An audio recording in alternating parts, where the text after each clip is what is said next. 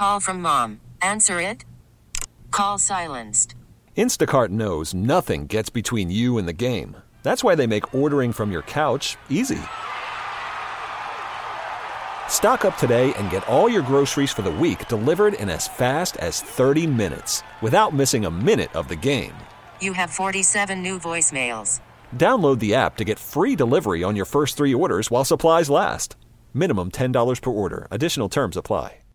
Hey, Rob Bradford here. I have set out on a mission with my good friends at FanDuel to prove what I have known for some time. Baseball isn't boring.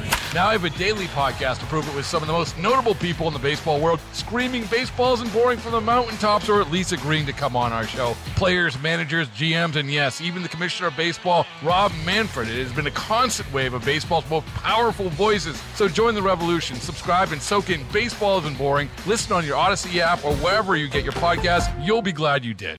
San Francisco's DA has filed corruption charges against 2 former city workers accused in a bribery scheme. It's the latest in a series of charges against a number of city workers. It all started with the arrest of a former city chief, Mohammed Nuru. And as a Phil, this latest case is not connected to Nuru at all, but the number of cases doesn't seem to be slowing down. Just how widespread was corruption at City Hall, and it is still going on? Well, that's the big question. I'm going to point out that this was the first time we've seen the district attorney actually be the primary mover in these investigations. Usually it's the FBI, in part because San Francisco, or the city family as they call it, City Hall, has never been really keen on the idea of prosecuting, what some people might call corruption, other people might call cronyism, or others might just say is good old-fashioned political patronage.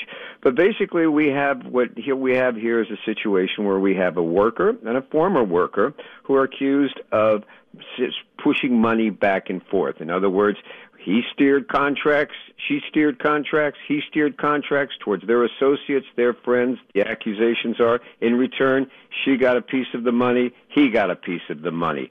He went from being a city worker under Gavin Newsom and the head of the community development group that Newsom set up to going into private business and being a consultant. And that consultant worked with a number of different agencies he did, and this was one of them. And so we have this sort of blending of workers and former workers. Everybody knows each other and not sure exactly where the lines are drawn and where the lines are being crossed. Well, multiple felony charges, so it sounds serious. Oh, it is. It is. And these are, when the feds get in there, what they actually do is look at the checks, look at the disbursements, and they help a lot because it makes it a much more tighter case. Now, in the past, we've had a lot of different things go on, and a lot of it is created by San Francisco government, and that government hasn't changed. We have 130 different commissions that make decisions on things. Those are private people that are often involved in the very industry that they're overseeing or working with.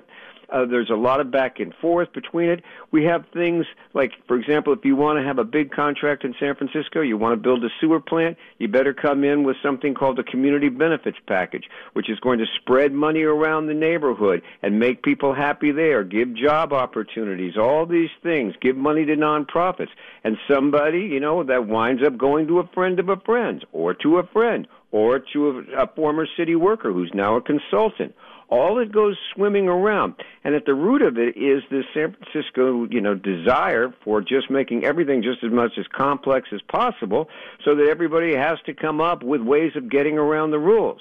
The second thing is there's a lot of money in San Francisco, whether it's grants or it's taxes or it's fees on things or money to be made.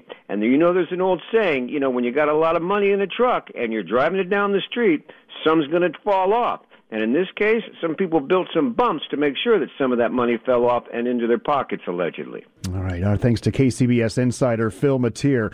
A reminder that Phil will be on live again with Margie and Eric tomorrow morning at 7:50.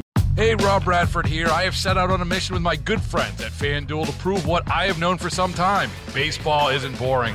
Now I have a daily podcast to prove it with some of the most notable people in the baseball world, screaming baseball isn't boring from the mountaintops, or at least agreeing to come on our show. Players, managers, GMs, and yes, even the commissioner of baseball, Rob Manfred. It has been a constant wave of baseball's most powerful voices. So join the revolution. Subscribe and soak in Baseball Isn't Boring. Listen on your Odyssey app or wherever you get your podcasts. You'll be glad you did.